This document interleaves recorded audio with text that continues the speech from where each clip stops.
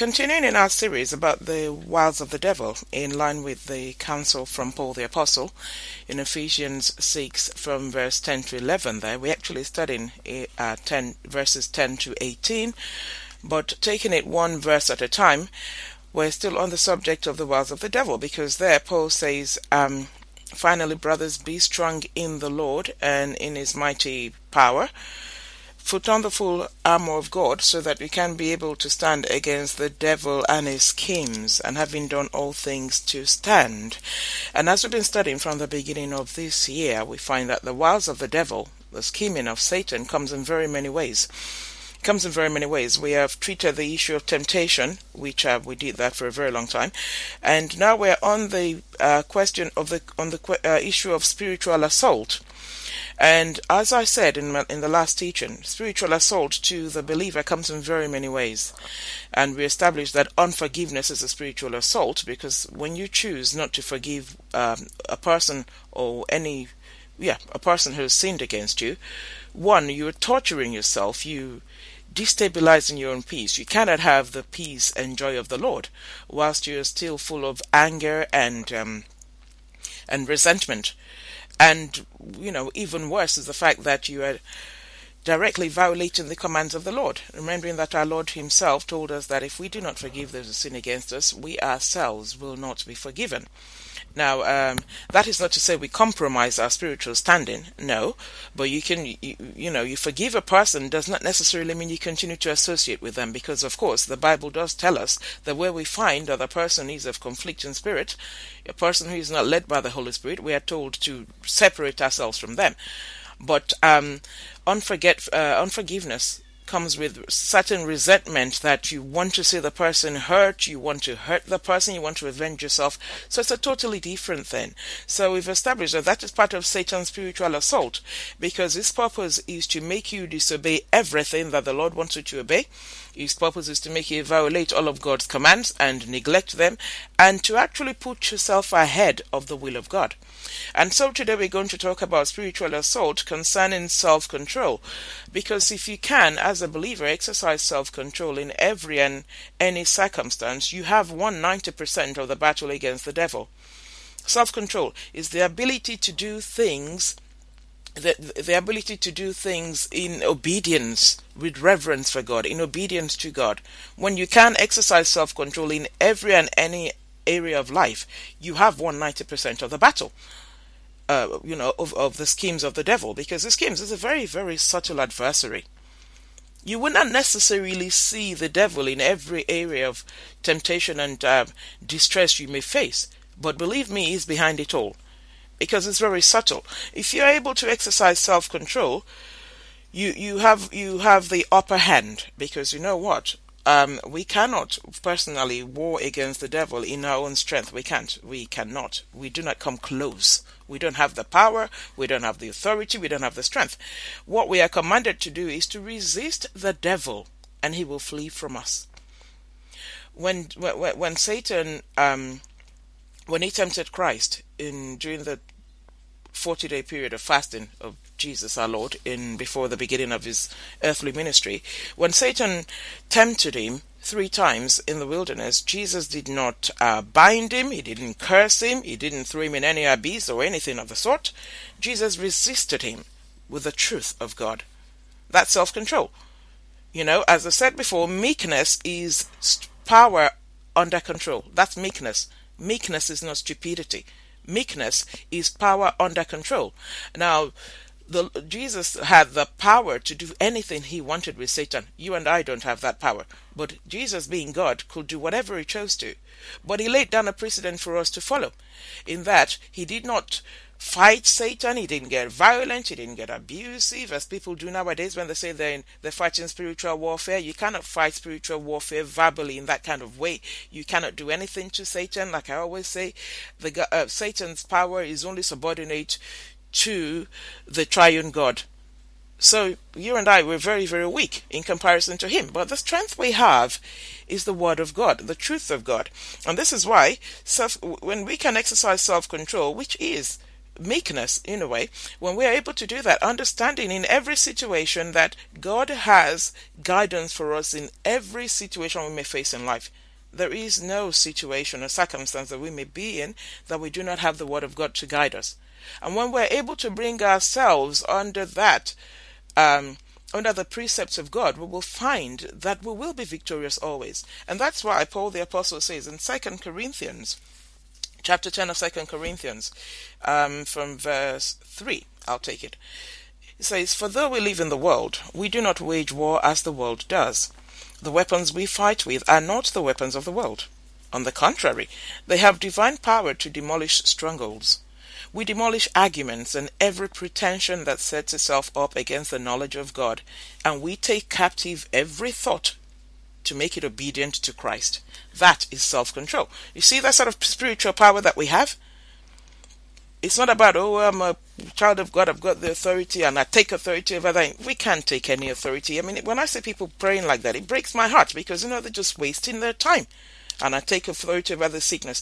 How many times have I been beside a sick person's bed and I've had fellow Christians come along and pray, saying, when we take authority over the sickness and we cast the sickness, and the person is still lying there. 2 weeks later, they're still lying there, their lives slowly ebbing away. If you really could take authority, they should have gotten up immediately. That's what the apostles did. That's what Jesus did. Whenever they healed, it wasn't a question of, all right,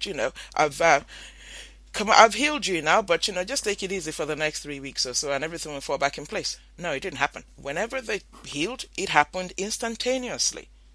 It happened immediately because they had the authority.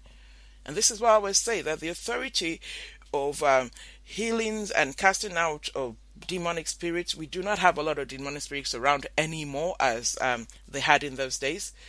The authority was given. Jesus had it because he was God. He conferred it unto the apostles for a time, for the purpose for which they were called. Now, the healings we get today are nothing to be compared to the healings in the Bible. And that's why I say, and I maintain it, that the biblical healing, authority of healing that the apostles had and exercised, we do not see today. We just don't. I know we have a lot of people on telly who are showing all kinds of healings and things they have done, but a lot of times, following research, they have been found to be fake. And, I'm not even going to go into that now. We will get to that when we get to the wiles of the devil concerning false teachers, because that is a very, very extensive subject. So not to digress from where we are today about spiritual assault, Paul says that our weapons, the weapons of our warfare, we don't wage war as the world does. The world will wage war physically. The world will wage war by maligning or is that the word I want to use? What's the word when you trying to ruin somebody else verbally? What's the word? That word eludes me now. But, libelous talk, libelous talk and such things. That's how the world wage war. The world will wage war with physical resources. But it's not so. Paul says, with us, our weapons they have divine power. They have divine power to demolish strongholds. Now, strongholds are situations that Satan establishes in the minds of people. Like I say, the whole battle with Satan is fought in our minds. Whatever battle, spiritual battle whatsoever that you may encounter is in your mind, because it is out of our minds that every good or evil deed that we perform comes. It's all formulated in the mind first, and then we manifest it physically by doing it. Whatever it is we're going to do, good or bad, you have thought about it first. You have toyed with the idea in your mind, or you have formulated a plan in your mind, and then you say it, or you do it. And that's why Jesus said, out of the abundance of the heart, the mouth speaks. So the battle for ground, for this standing battle that every believer has with Satan is on the mind. And this is why self-control is of such vital importance.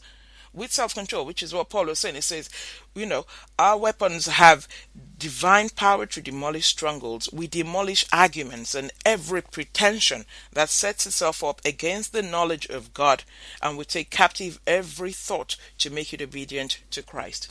Every pretension that sets itself up against the knowledge of God are the wiles of the devil, the schemes of the devil. Because as I said earlier, everything he wants to do is to make you disobey God, dishonor God, disbelieve God. In fact, he will make you argue altogether that God does not exist. That sort of stronghold he has established in the mind of unbelievers. those who say they don't need God, those who say there is no God, those who say, well, I believe there is a God, but certainly not Jesus Christ.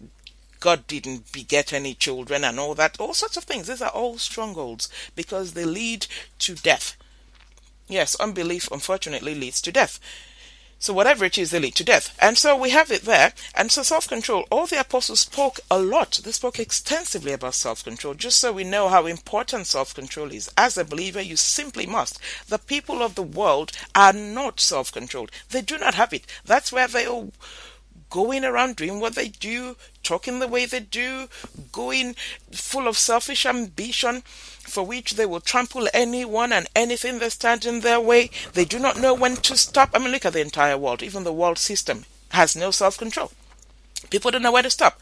That's why the world gets worse, the systems get worse, all the guidance we have, you can call it guidance, all the laws and everything are all there to make things worse. The world is more and more daily sinking further and further into depravity. It's sinking further and further into depravity. Everything that the Bible calls sin, the world is multiplied. It's gone beyond what you can imagine. I always say that I do not think that the sins of the world for which God destroyed the first world in the time of Noah could possibly be as grave as things are now. And if it was so vile then that God refused to let the world continue, I cannot imagine what it's going to be now. I cannot imagine the judgment that's going to come upon the world. And it is. This time, by fire, the world is going to be destroyed when God is ready. I mean, look at it. Just look at the alarming rate of sexual immorality and the permissiveness and every evil that's afforded people in the name of rights. They're not rights, they're wrongs. And they will lead to death. And it gets worse. It gets worse. I mean, now, very, very soon, Christian religious studies are going to be banned from being taught in schools. I can see that coming. Because as it is, that used to be the only religion that was taught. And then, eventually, slowly, certainly in America now, they no longer allow the 10 Commandments in classrooms, all the things they used to do. I'm not even sure they still allow Christian teachings. And here in Britain, they allow teachings of every religion, because every religion must be embraced. Every religion is co-equal. And then we have all the charlatan Christian leaders, supposed Christian leaders, appointed by men, obviously, who are all converging together, coming together to build up this ecumenical movement thing, where we know tolerance, we must tolerate each other and embrace one another. No true servant of God gets himself involved in ecumenical affairs. No, because we stand, if you're really sent of Christ, then you will maintain your resolve that Jesus is the only way, the truth, and the life. To the point of death, you will continue to say that. And you will refuse to compromise. But we've got all these compromising leaders, the head of the Catholic Church, the Pope, the head of the Anglican Church, or their leaders, and all sorts, even evangelicals and Pentecostals, everybody coming together, under the leadership of the politicians to form these ecumenical bodies, and they all come together for a day of prayer. How can I come together for a day of prayer with all kinds of religious leaders? To whom are we all praying? We do not serve the same God. I don't buy that. And how can we come together in a day of prayer? Well, we have to leave the name of Jesus out of it because, that offends the other religions, you see, because we maintain Christianity says that Jesus is the only way, the truth, and the life, and no one comes to the Father except through the Son. So it's not fair when you're praying with everybody else, like the Jews, the Muslims, the Hindus, and all. It's not fair that we impose Jesus on them. And this is all part of the ecumenical practice. So you see, the world is sinking lower and lower into depravity. And of course, with all that, we can see it's just quickening the return of the Lord, because the Bible says that these things will happen and will get worse as we go by. As time goes by, when the things start, Jesus said we should know. Don't be alarmed, he tells us believers. Just know that's the beginning of birth pains, all the earthquakes and famines and tsunamis and wars. These are just forerunner events. Anyway, so going back, the spiritual assault, the self-control, the ability to subject every thought, every action to obedience to Christ. That's self-control. And if he can do that, you're winning the battle with Satan. If he can exercise self-control, you will not fall under the scheming of the devil where it comes to issues, spiritual assault. They are of pride and arrogance. Could be spiritual pride. We have a lot of that now. Spiritual pride, people who believe they are so in a pact with God, they're next in command to God. Jesus is subordinate to them even. Spiritual pride, that's what has necessitated this undying quest for titles and recognition, as a great man of God and a wonderful woman of God and a great woman of God. Who are you to take credit from the Lord's work? We cannot take any credit. We're just fallen men that have been redeemed. And if you are truly redeemed and you truly are called of Christ to service, you do it in humility, because you know there is no good in you. Of yourself you can do no good. Of yourself there is nothing good. There's nothing. So we've got nothing to boast about, nothing to be arrogant about. And you don't need titles to serve God, because that in itself is a stronghold of pride and arrogance. Many people now, supposed servants of God, you can't even call them by their names. They're offended. And if you call them by the wrong title, you offend them. Because if they say they're called reverend and you call them pastor, you offend them. You get on their wrong side immediately, because they don't appreciate it. Or maybe they say they're Dr. Reverend, and you do not add the doctor when you call them reverend. Personally, I never call anyone reverend. I refuse to call anybody reverend, because I'm sorry, I don't see what there is to revere about any fallen human being. I don't care how well you've been redeemed or how long you've been redeemed. There is nothing to revere in any man. So I refuse to use that title anyway for anyone.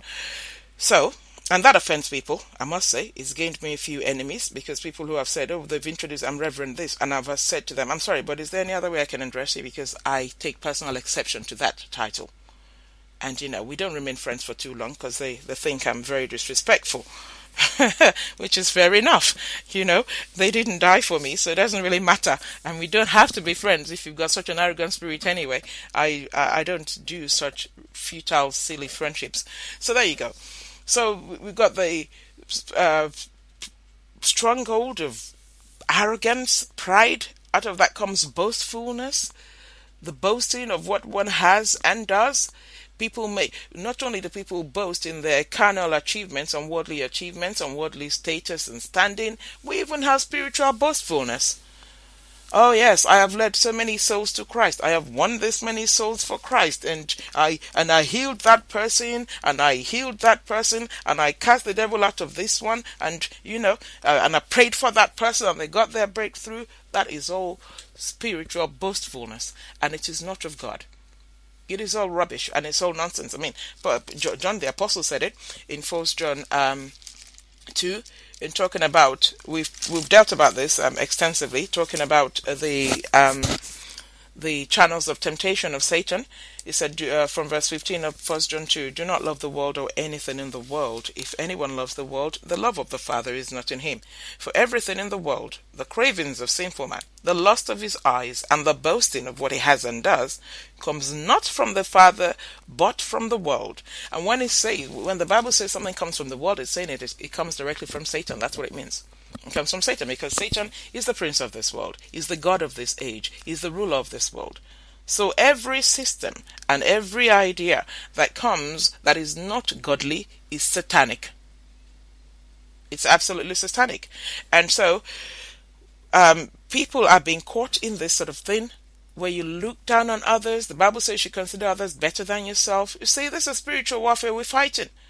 Your ability to look at others and see, even though you've got a lot more money than the next person has, you're more educated, you've got a bigger house, you've got nicer things materially, you do not look down on people. But look at the churches of this age. Look at the charismatic churches of this age. They have special seats in front rows for special people, the rich and wealthy, the influential people in their church, and those with affluence and all that. They have special seats. The pastors and all, they have special seats. The congregation, they sit in certain areas, and the pastors sit in certain areas. The overseer has a kind of throne, because he's different. He's the overseer, the bishop, or whatever He has a throne-like seat with his wife. They call this one's first lady nowadays. Total waste of time. All this madness in what is supposed to be the Church of Christ. They are strongholds of Satan. You're being spiritually assaulted if you're one of the adherents to these things. You've been spiritually assaulted, and unfortunately, you cannot stand in the battle with Satan when you're like that, because already you're fallen. The fact that you can even see yourself superior to anyone in that kind of way means already you are full of pride and arrogance, and you are fallen already. Now the battle with Satan is a standing war. We're going to fight it all the days of our lives. We're going to fight it all the days of our lives. And if you're falling from now already, who knows? Do you know how much time you have? The Lord may call you in the next hour, or next minute. Anything can happen. You may be called out of this world, or Jesus may return. Now, if you're caught in that fallen state, because if you're not a part of the kingdom of God now that you breathe, you will not be a part of his kingdom for eternity. So you do not have time. You do not have time to think, okay, I'll change my ways later. The Bible says now is the day of of salvation. Today is the day of God's favor. And people are simply not discerning enough to understand where the devil has a hand in their lives. We've got spiritual assault. Part of it is depression. Depression, because you know what? If you truly trust the Lord and all the teachings and counsel of the Lord, you have nothing to be depressed about. Because in every area of life, he offers you hope. But people will be depressed because they are not holding on to the word of truth. Because what is that can depress you? You're struggling to pay your bills, maybe financially. That seems to be the greatest area of depression these days. Finances that have gone bad.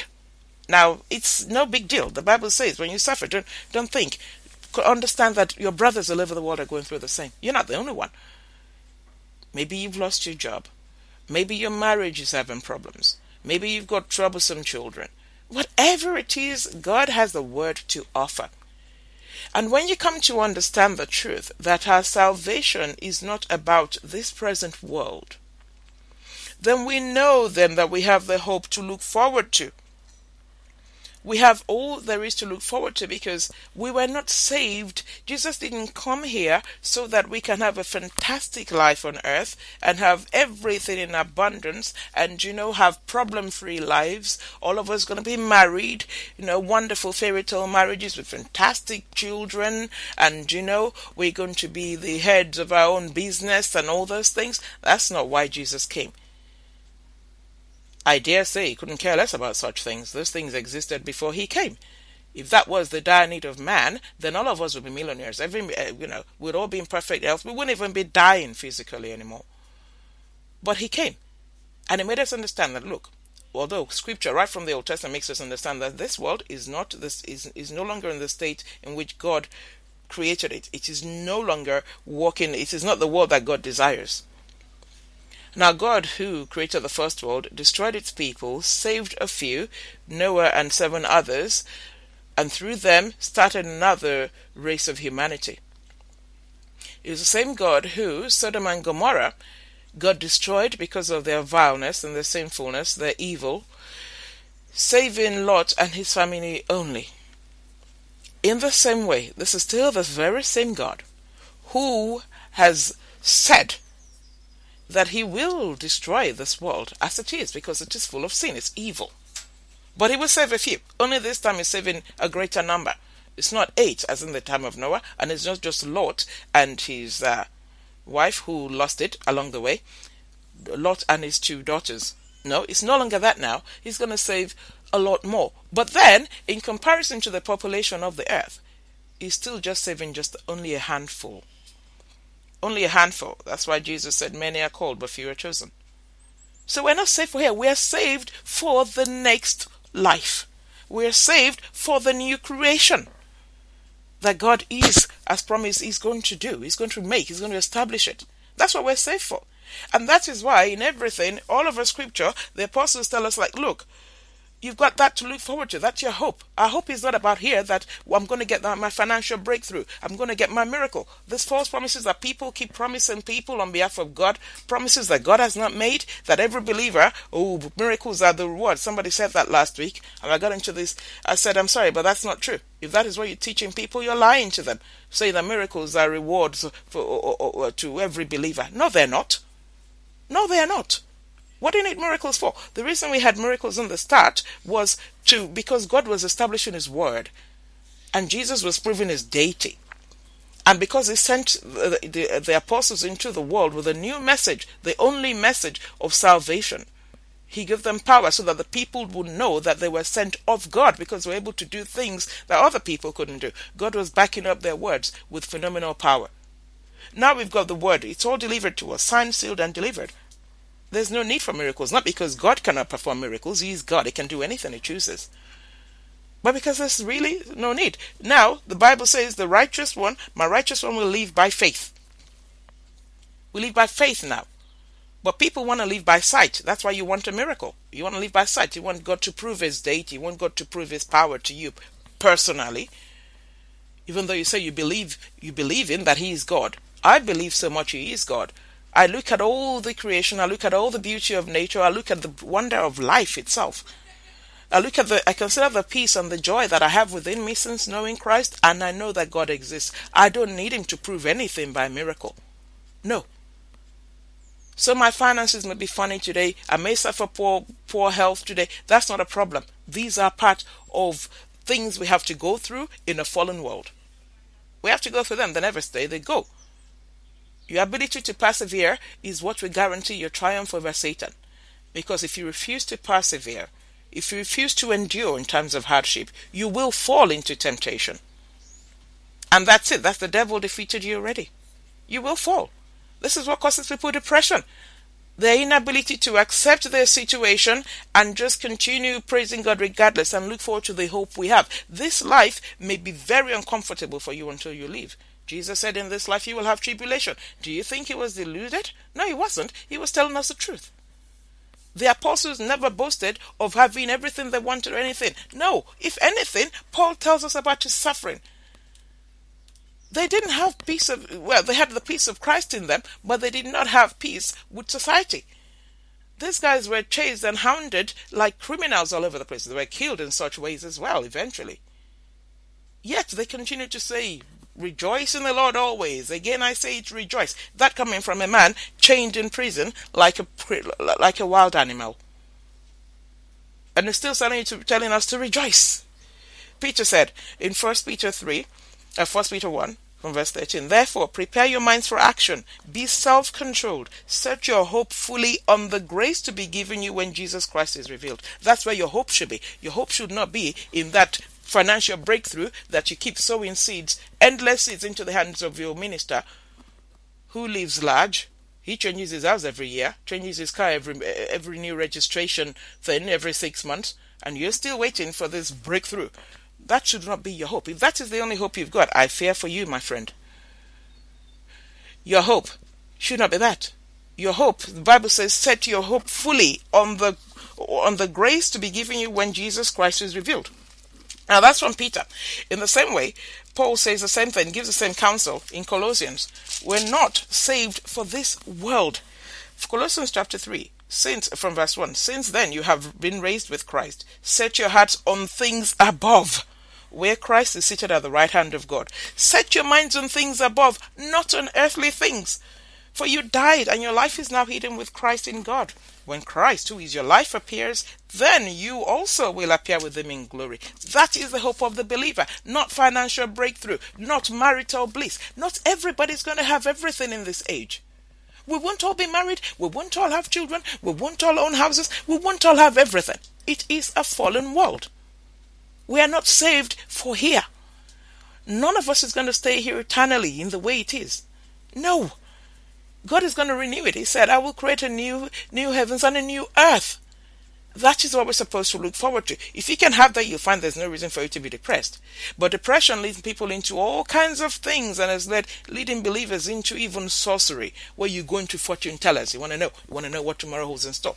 You go to all these prophets or there's fortune tellers masquerading as prophets of God who want to give you predictions. Predictions about people's personal lives are not part of the counsel of Christ Jesus. The wiles of the devil. Spiritual assault comes in very many ways. We're still going to talk about it. There is fear, there's lustfulness, there's doubt and distrust in God, there's demon possession, there's spiritism, there's cultic practices. There's a lot to talk about concerning this. But self-control is the first key. If you can exercise self-control, and we are warned in many ways, we are told about self-control. Have self-control. You need to exercise self-control. If you can do that, like I said, you've won 90% of the battle. But if you cannot exercise self-control, and you let your thoughts run away with you, and your imagination run away with you all the time, the devil is there to guide you into all ways godless. And you will fall. And why should you fall? Jesus died and gave you victory already.